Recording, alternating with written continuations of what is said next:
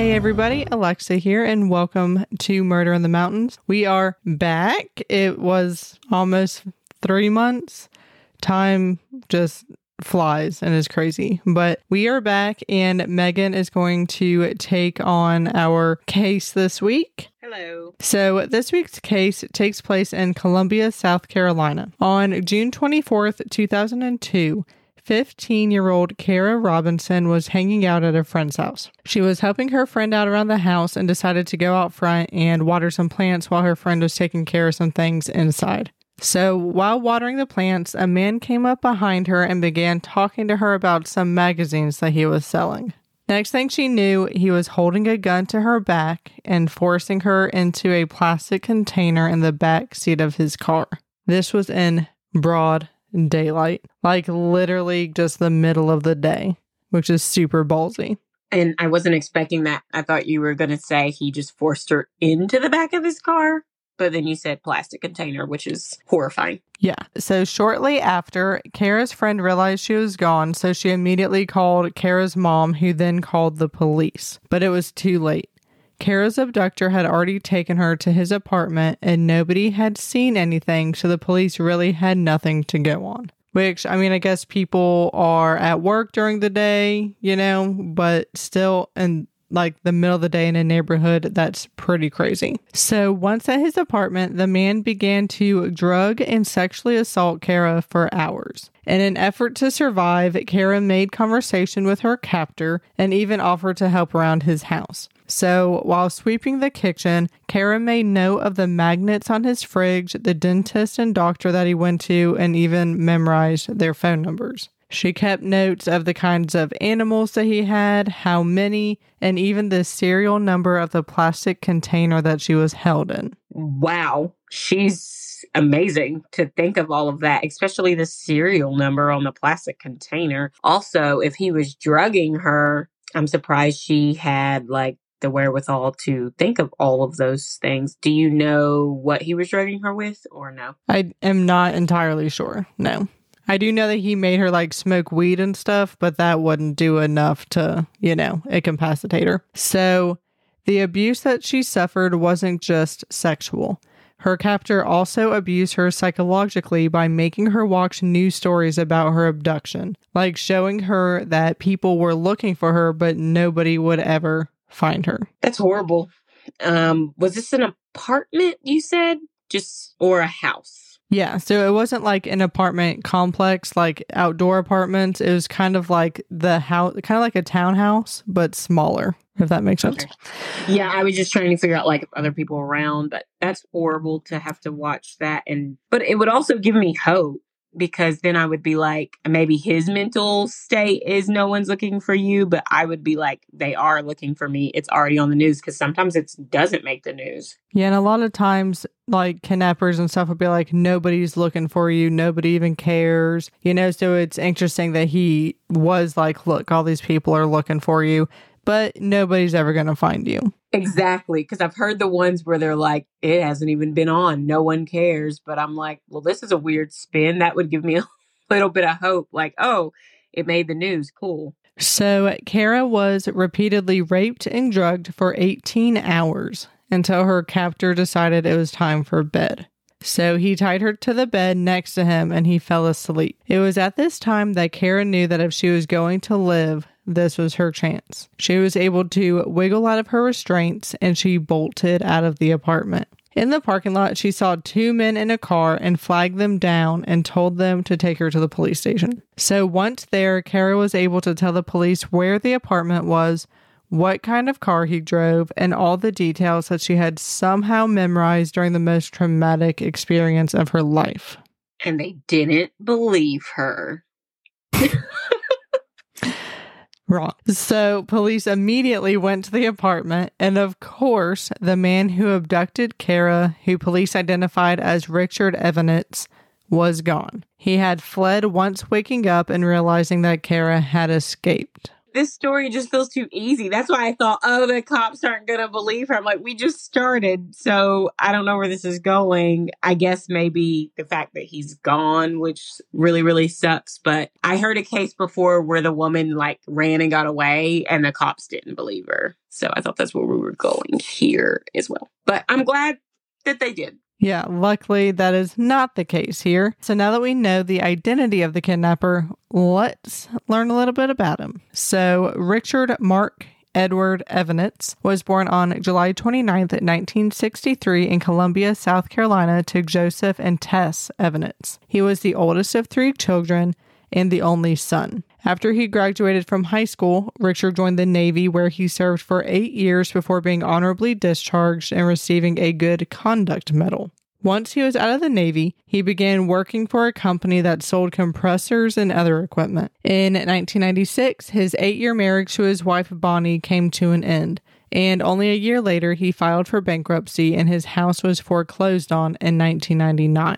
But all of that did not stop him from finding love again. He was married to his second wife, Hope, in 2002 and was still married at the time of the abduction. So if you're thinking, this guy seems normal enough, how did he end up kidnapping a girl? That is what I'm thinking. I'm like, what is the plot twist on this one? Not that I want there to be. If it's 18-hour rape is horrible enough. But yeah, it all seems very random and strange. So his first recorded offense was in January of 1987 when he was arrested for exposing himself and masturbating in front of a 15-year-old girl. He pled no contest and was sentenced to 3 years probation. And when police searched his apartment after Kara led them there, they found evidence that Kara wasn't his first kidnapping victim. She was also lucky to be alive. Based on evidence found at his home, police were able to connect Richard to the abduction and murders of 3 girls in Virginia. Megan's jaw just dropped. On September 9th, 1996, 16-year-old Sophia Silva was doing her homework on her front porch. Her plan was to do her homework with her older sister Pam, but she went out on the porch before her while her sister was still inside. After Pam called out for Sophia from the house multiple times with no answer, she walked outside and her sister was nowhere to be seen. Her homework and soda were right where she had left it. So very similar abduction. Like one girl inside, one girl outside, right from the yard. Correct. Broad daylight. Once again. So Sophia was a kind-hearted, all-around good kid who wouldn't just sneak off. So her sister knew something was up and immediately called their parents, who turned around and reported her missing to the police. Even though they considered her a missing person, they didn't suspect foul play. So police didn't wait and they still organized search parties that included scent dogs, but they still could not find Sophia. For weeks, volunteers and police searched for Sophia. Unfortunately, a month after her disappearance, a body was found wrapped in a blue blanket with purple nail polish on her fingers and toenails, floating in a stream nearby, and her family knew it was her. According to the autopsy, she had been sexually assaulted and strangled to death just days before her body was found, suggesting she had been held captive for days prior to her death. It just sucks. That's really scary because if she didn't make a move when she did, he would have killed her for sure. Exactly. And in the beginning of the investigation, detectives were appointed to a 44-year-old named Carl Roosh who had an interest in Sophia that was not reciprocated. Obviously, she was a teenager. And he was seen talking to her on multiple occasions. In addition to this, Carl had a rap sheet that included indecent exposure and also just like a few traffic incidences. Police also found hairs, blue fibers, and a purple flake in Roosh's van that appeared to be a match to similar fibers found on Sophia's body. Based on this, police arrested Carl for Sophia's murder. Oh no. But what are the chances 2 creeps are like creeping on you? That's terrible. But I wonder if he did have his fibers like more stalker vibes. Obviously didn't kill her. Yeah. So while he was awaiting trial, 2 more girls in the same area went missing. On May 1st, 1997, 15-year-old Kristen Lisk and her 12-year-old sister Katie were abducted from their front yard after getting home from school. Their typical routine included calling their father when they got home, but when he didn't receive a call and there was no answer from his calls, he left work early to go check on the girls. When he arrived home, he found the girls' school items on the front lawn and he immediately called the police to report them missing. So this was another kidnapping in broad daylight with no witnesses. And two, Yeah. I thought he was waiting for like one to go inside because it's easier, but maybe it was just convenience. Like he's praying and looking and both of them happen to be out there. That's crazy. Two is crazier to get during the day because one, I could see being scared and being quiet because he has a weapon. But it seems like two would be just, it feels like there would be screaming. It's crazy that it's during the day. He did probably also have a gun like he did with Kara. So, I feel like he could easily be like, if you make a noise, I'm going to shoot your sister. Like only have the gun on one of them and then scare the other one into submission, basically. That's true. And they're young. That's true. So the girl's father, Ron, organized searches and handed out posters, but just like Sophia, the girls were found dead in a river 40 miles away from their home. They were found only 4 days after their disappearance. Autopsies showed that they had been killed by strangulation shortly after their abduction and had also been sexually assaulted. Due to the similarities between the Lisk sisters and Sophia, police took a second look at Carl Roosh. After they reevaluated the evidence, it was discovered that there had been multiple errors in the lab work, and the evidence found against Carl actually did not match what was found on Sophia, and the charges were dropped. So they literally had an innocent man in custody, and only because 2 more girls were murdered did they realize he didn't do it. Well, he doesn't sound like a murderer, but he still sounds like a creep. Not that he should be pinned for the murders, but because he still had a public indecency, right? Yeah. Yeah. But I'm glad they actually looked and reevaluated it, because a lot of the times when they already have someone like that, they don't take another look. So, I mean, good for him because he didn't murder anyone. So with Carl Roosh off the hook, police had to start from scratch. Unfortunately, there were no witnesses, and every tip they got or lead they followed came up empty. And they had a lot, like 11,000 leads, and they tested DNA against 400,000 felons, and nothing. That was until Kara Robinson escaped years after the murders of his other victims and led police right to Richard Evonitz's door. It was years after, so do you think he took some sort of sabbatical or whatever? I hate to say sabbatical from your rape, but what do they call it when criminals... Like a cooling off period? Yeah, that's been... Do you think he took like a holiday? I was like, wait, that sounds awful, but yeah, a cooling off, because that's a really long time, or maybe there's just more they haven't connected or something. Yeah, there could definitely be more, but it was like 5 years. So it was definitely a good span. So they found a lockbox that included maps of the road leading to the Lisk home, newspaper clippings about the crimes, and a note seemingly referring to the Lisk sisters that read, 11 or 12, the other 14 or 15, brunettes. Very cute. So he was obviously stalking them. It was premeditated because he had maps leading to their house. It was obviously not just like he was trolling the streets looking for... He obviously stalked them if he's making notes about them, and then he saw his opportunity and he took it. That's very scary because I really, really thought it was like a convenience because some of them troll and look, but that's almost...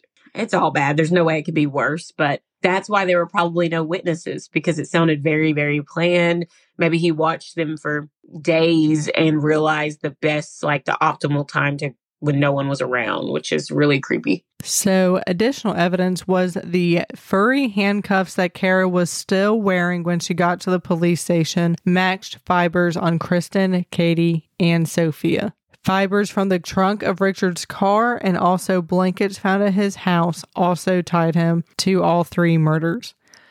So as soon as I read that about the handcuffs that Kara was still wearing, like for her to find that out is just like 3 girls were probably murdered while wearing these handcuffs. And now, like, here I am. So it's just a crazy thought.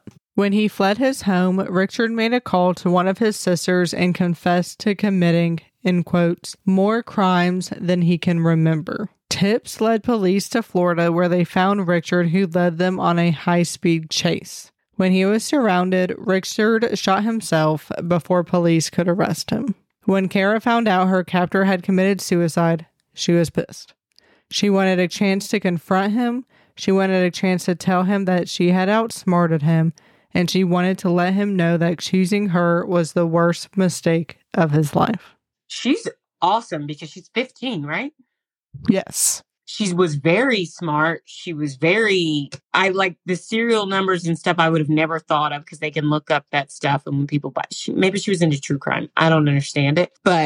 And then to be 15 and want to face him, because a lot of people, even grown women, are like scared when they have to go to court and face him. But I'm also pissed when you said that. I hate when they cop out and it sounds like he had a normal life and he probably would have been embarrassed for everybody to know that he's really a freaking monster.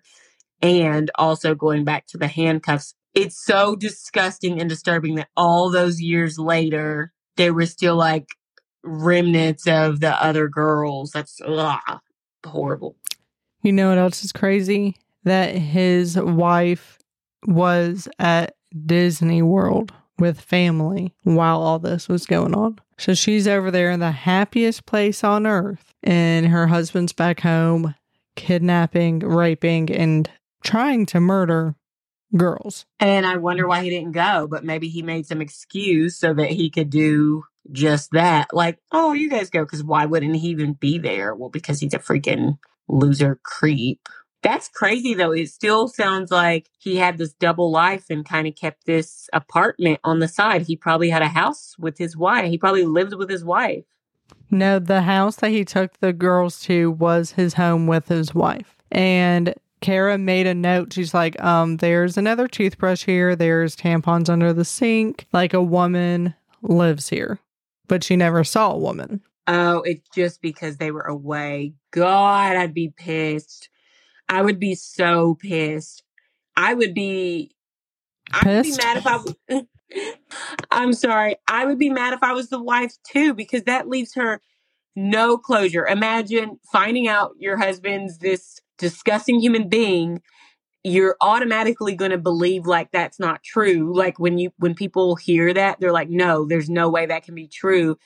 And then he kills himself. So you don't even get to ever, that's a lot at once because you're mourning your husband at the same time you're finding out he's a monster. I don't even know how to comprehend that. So Kara ended up joining the police force, and she married a cop, and she is like an advocate for, sexual assault survivors, victims, and shares her story. She has a blog. She's sharing her story, and it's incredible. She's just, sharing tips, encouraging others, and just being an advocate for all things and using her story for good. Would you be able to link her stuff in your show notes? I can, yes, and I will. That would be cool. Yeah, she's awesome. And it's always interesting to me when people go through these horrible things and are assaulted, and then they go on to become like, I've heard ones where they go on to become detectives or something, and I'm like, I feel like I would crumble and die, but maybe I'd be stronger than I think. But I'm just always so impressed by the ones who like go on and do amazing things. She sounds really awesome. She is really awesome.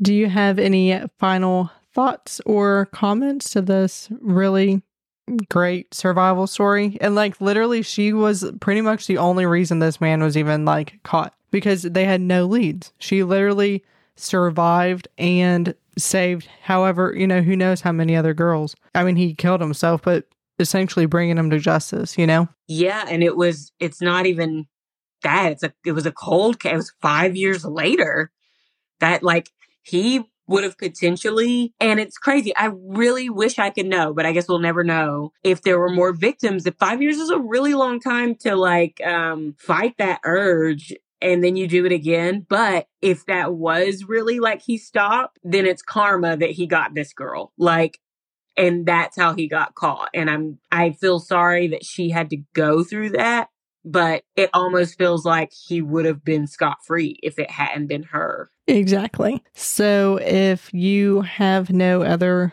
comments, I will post photos and everything on our Instagram and Facebook page as usual. I will link in the show notes, links to all of Kara's things, and come back next week for another episode of Murder in the Mountains. See ya.